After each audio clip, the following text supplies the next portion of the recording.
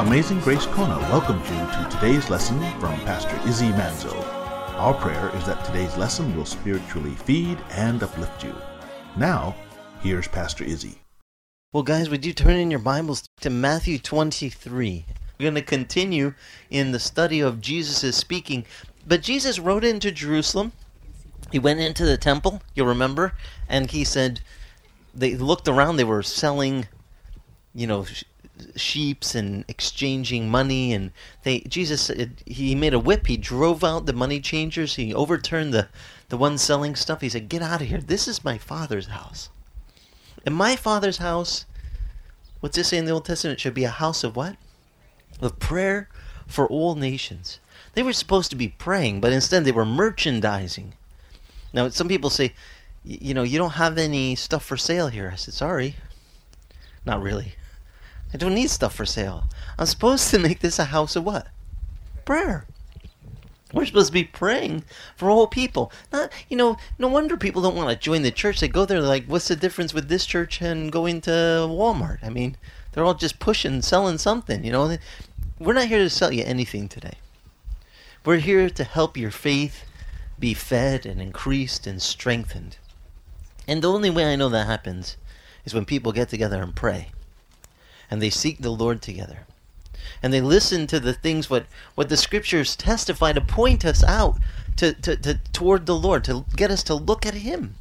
We got everything in this world pointing us away from Him. Trying to draw our attention after something, some advertisement, some distraction. Isn't there always distractions? Does anyone notice this? Have you ever noticed if you try to spend time seeking the Lord, that all of a sudden distractions pop up? Anyone here can give an amen that happens? Yeah, amen? Well, let me tell you, it's ironic to me that Jesus is teaching the people, and He's driven out the money changers. And by the way, this is probably the religious leaders.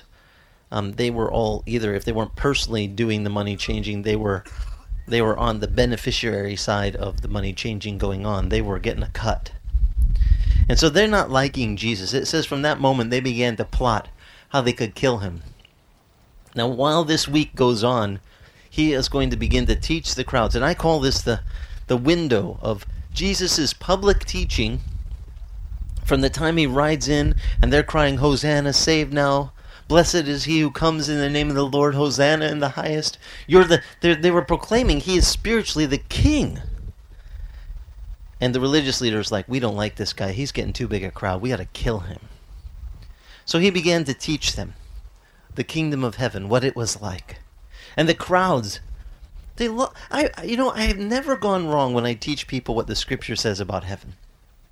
Because, you tell people about what the Scripture says. Jesus told His disciples, "Don't let your hearts be heavy. I'm leaving, but I'm going to my Father's house. And I go to prepare a place for you." He says, "In my Father's house are many" what? Mansions. Now, if I go to prepare a place for you, think this one through. If He's going to fix up a place for you, some people joke, on earth, what was His earthly occupation before public preaching? Anyone remember his dad, Joseph? What was his? Carpenter. You think He could do good carpentry down here. You just wait till you see what He does in heaven. He says, "I have many mansions, and I go to prepare a place for you so that I might come again to receive you to myself, that where I am, you may be also." He has a mansion awaiting you. Anyone think that's a good upgrade? Looking forward to a heavenly mansion, He says, don't be bummed out. If we just knew the focus, right, of what we have that lies ahead, the hope, we'd be going, all right, this is great. The Lord has a mansion awaiting me. Now, He went to prepare a place for us. But He said, "I'll come again." And while He was down here in this last week, the religious leaders are plotting to kill Jesus. The crowds are coming to Him, and He's healing everyone who's sick, afflicted, anyone has a problem. He, full of compassion and mercy. I love the Lord's style. You ever notice how, it doesn't matter what the person's problem is. When they come to Him, He just pours out His mercy and heals them, touches them, makes them whole. Well, he had some things he spoke to these religious leaders right in front of the crowds. Didn't pull any punches. Now, I don't know about you, but being raised Sicilian, I like this style. It's what we call straight to the point. You know, he goes right to these guys and he says, "Woe unto you guys! You're so well." He's going to say something. I already read you the first 4 woes, if you recall, if you were with us. They're found in Matthew 23, starting there, verse 1, down to, verse 13. We got all the way to verse 22, where he said, "Woe to them, these guys were blind guides leading the blind," he says in verse 17, and they would say things like, if you swear by the offering on the altar, then that really counts. But if you swear by the altar, that doesn't really count. And Jesus said, "Wait a minute. What's more? What sanctifies what? The altar sanctifies the offering, or the offering sanctifies the altar? If you swear by the house of the Lord, or by the throne of God, swear by heaven." Jesus said, "Listen, you guys. You are fools. You don't understand. First of all, are we supposed to swear as Christians? No, Jesus, you recall back in Matthew in the early part in chapter 6, 7, he says, don't even swear. Let your yes be what? Yes, and your no be no. Anything beyond that, that's evil. You don't have to swear. I am always suspicious when someone says, I swear to God, Pastor, I'm telling you the truth. I'm suspicious, right? If they got to swear to me they're telling me the truth at this moment, what does it mean all the rest of the time they were talking to me? Like, were they telling me the truth then? I mean, just be a person of your word. Jesus made it really simple. I don't know if you noticed that about the Lord, but when you look at how he teaches and the things he teaches, he cuts through all the baloney and just makes it short and sweet. This is what you do. You want to know what the greatest command? They asked him, what's the greatest command? They were testing him. He said what? Love the Lord with all your what? 4 things. All your heart, all your mind, all your soul, and all your strength. All 4 parts of your dimension of your being, your physical, your emotional, your spiritual, your thinking, the whole package deal. Love God with all of you. Second command, like the first, what was it? Love your neighbor as what? Yourself. So I gotta love my neighbor with all my... It says it's like unto. I like the old King James. It is like unto the first. Okay, like unto means same idea, right? If I love God with my heart, love my neighbor with my heart. I love God with my mind, love my neighbor with my... Love God with my spirit.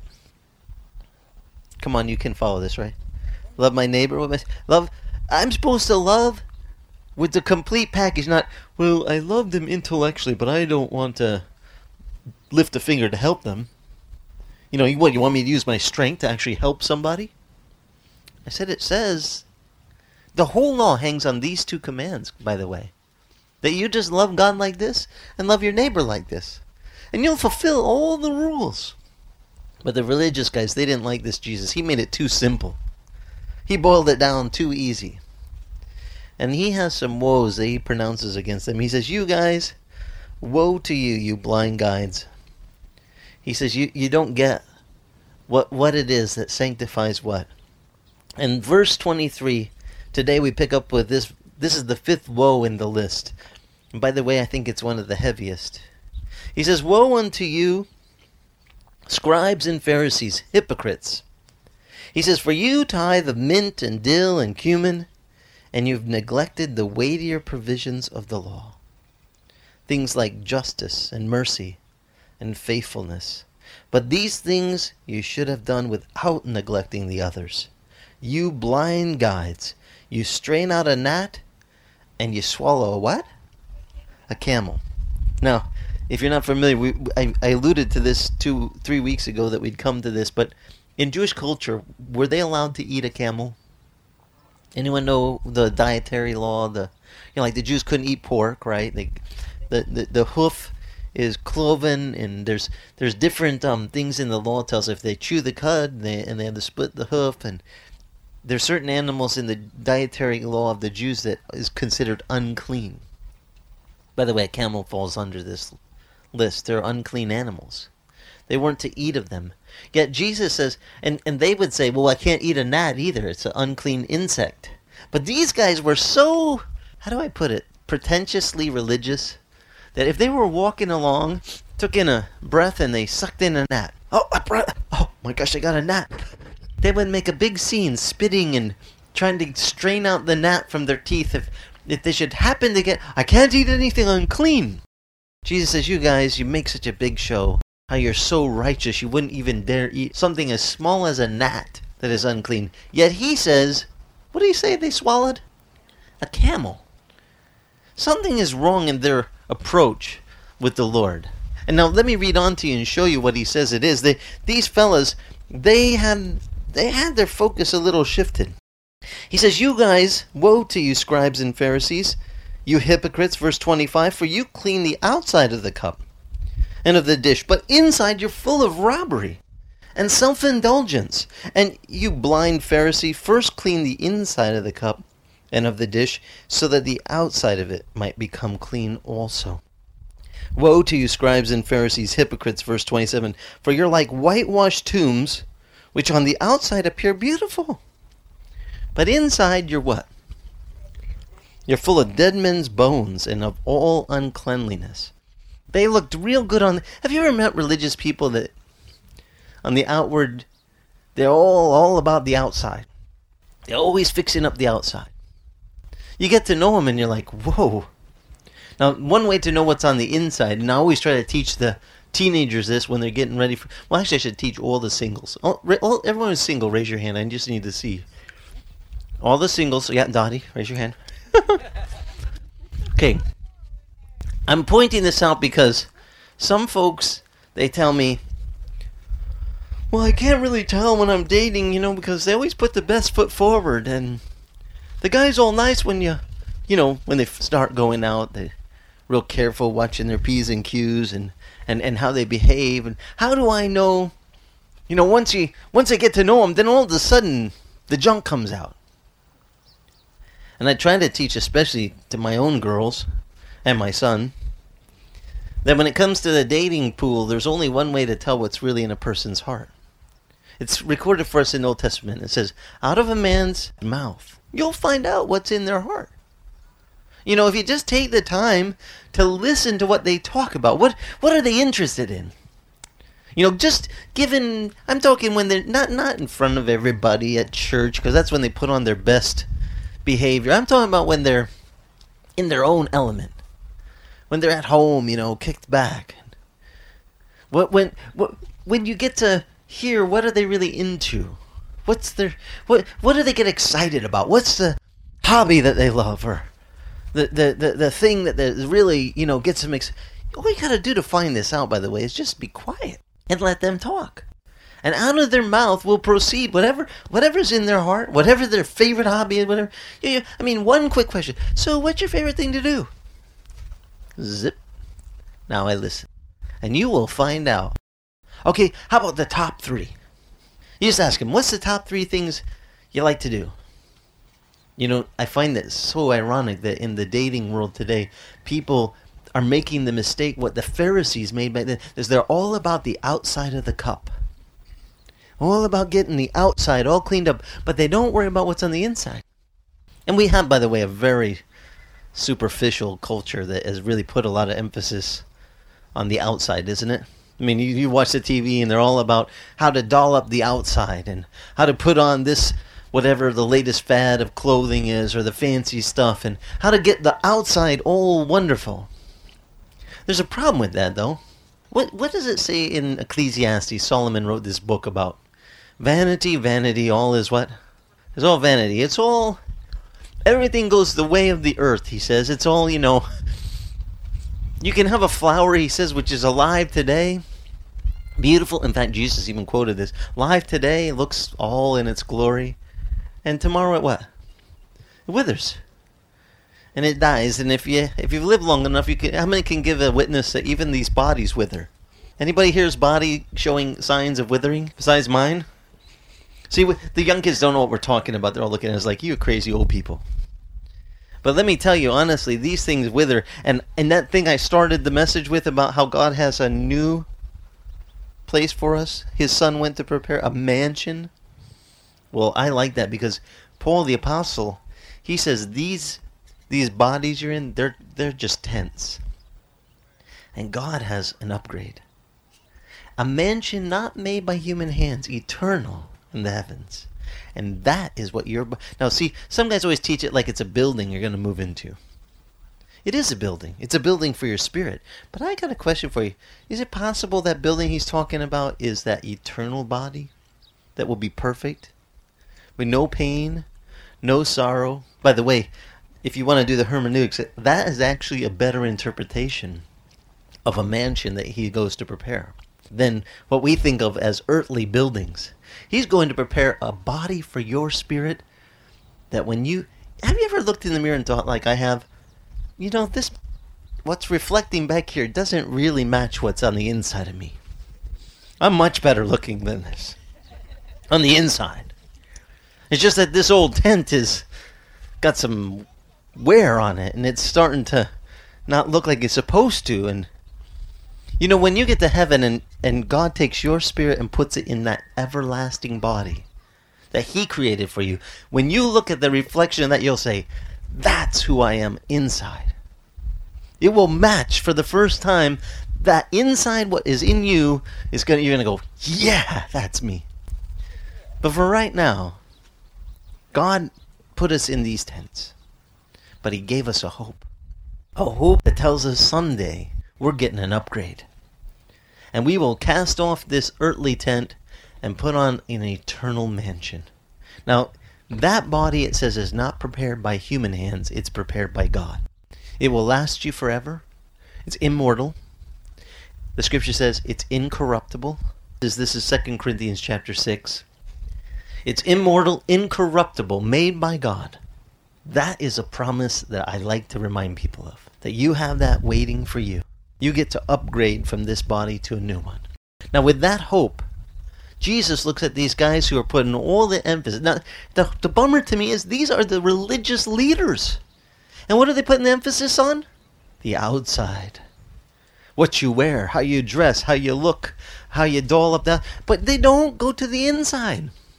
Jesus said, you look at the outside of the cup, but inside you're full of robbery and self-indulgence. But you blind Pharisee, first clean the what? The inside of the cup and the dish, so that the outside of it might become clean also. This is one of the things really important to emphasize today for our spiritual growth. Is God is interested on cleaning us from the inside out. He starts in the matters of the heart. You understand that, right? He's not a God that goes, I care about how you look on the outside. No. He's a God that cares about what's on the inside. And for that, I'm very grateful. Now, I know there are religious people today. I call them the modern day Pharisees. We have Pharisaical Christians. Anyone give an amen to that? Still walking around. All they care about is how you look on the outside. In fact, some groups, when you go to their particular gathering, you've got to dress a particular dress code. I know when I was a young man, I went to the Mormon church. Right away, I was like not wearing the Mormon, what we call dress code. You had to have a white press shirt, button up, with a tie, and slacks, pressed, pleated, dress shoes. I didn't own any of these things, by the way. First thing I thought is, God, he's probably not going to let me in because I don't have the right attire. Is that true, by the way? Does the attire matter to God at all? No. Because God is a God who looks at the heart, not at the outside. It's those religious leaders, and they're still around today, who say, that's what's important. Clean up the outside. No. Clean up the inside. The outside gets clean. It's a reflection of what's inside. You want to really change in a real life impacting way? You got to start by changing what's inside. And Jesus called these religious leaders. Now this is the last week he's on earth, guys. He's going to go to the cross real soon. They're going to kill him on Good Friday. And it's just in these last few teachings, he's telling them what the most important... To the very religious leaders, all the people get to hear him. He scolds them. I mean, how would you like Jesus to say to you, woe unto you? Do you think that's a compliment? Excuse me, all the religious leaders, come here. I got something to tell you. They're probably, oh yeah, let's go up front. Jesus wants to talk now to us. And they get up there and he goes, woe unto you, you blind guides. You whitewashed tombs. You're so good looking on the outside and you're full of dead men's bones on the inside. How do you think they felt? They liked him more now, huh? They were like, oh, applause, what great teaching. No, they didn't. How many of you guys that read ahead, you know what they're going to do next, right? They're plotting already. This just threw fuel on the fire. They couldn't wait to grab him and kill him. If we could get the inside of the cup clean, what happens to the outside? It just follows. No big deal. But if we make all the emphasis on making the outside clean and we leave the inside dirty, we leave it full of death and deceit and self-indulgence, corruption, then it doesn't matter how good you look on the outside. You're still full of dead men's bones. You're just a Christian oozing death as you walk by. But you look good. Isn't that important? No, not to God. What he truly cares about is that you get right with him in your heart. You let him fix the things inside. And when you let him do that, that's when your life will radically change.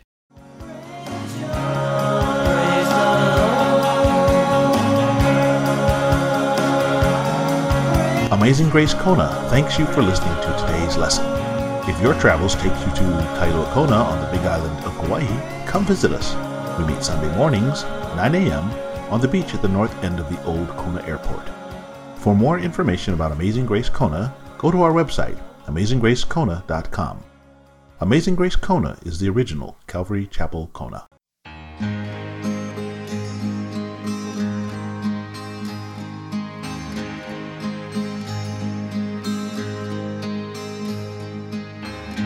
Was it something that I said? I played it over in my head. I didn't understand your signs, and now you say you have to go away.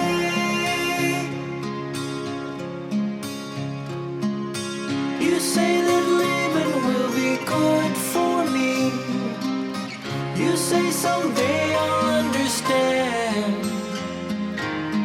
My heart is aching and it's just too hard to see what good can come into my life if you're not here with me. And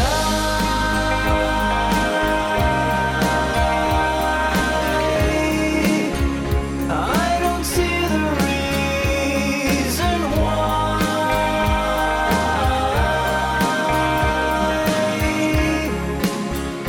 why you feel you have to go away.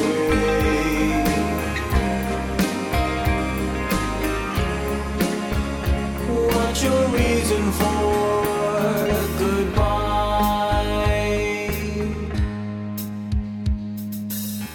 Before you found me, I was lost. I said I'd stay no matter what the cost. But then you got so mad at me that time I told you not to go away.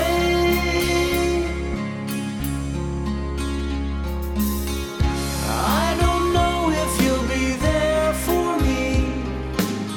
I feel your love drifting away.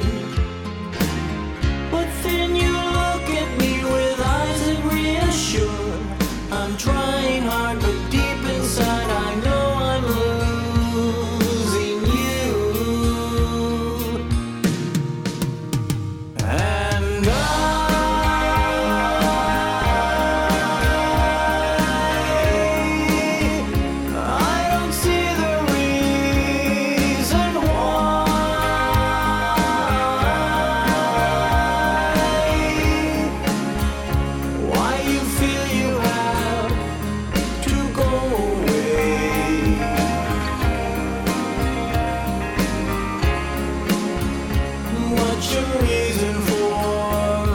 goodbye.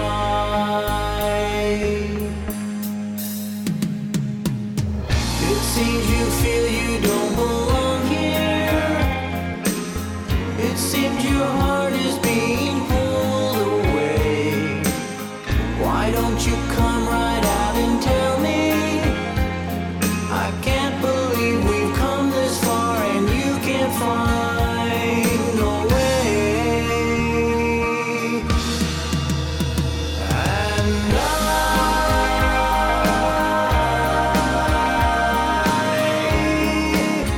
I don't see the reason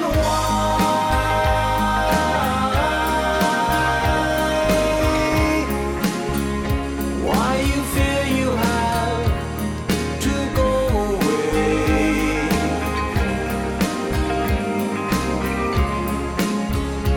What's your reason for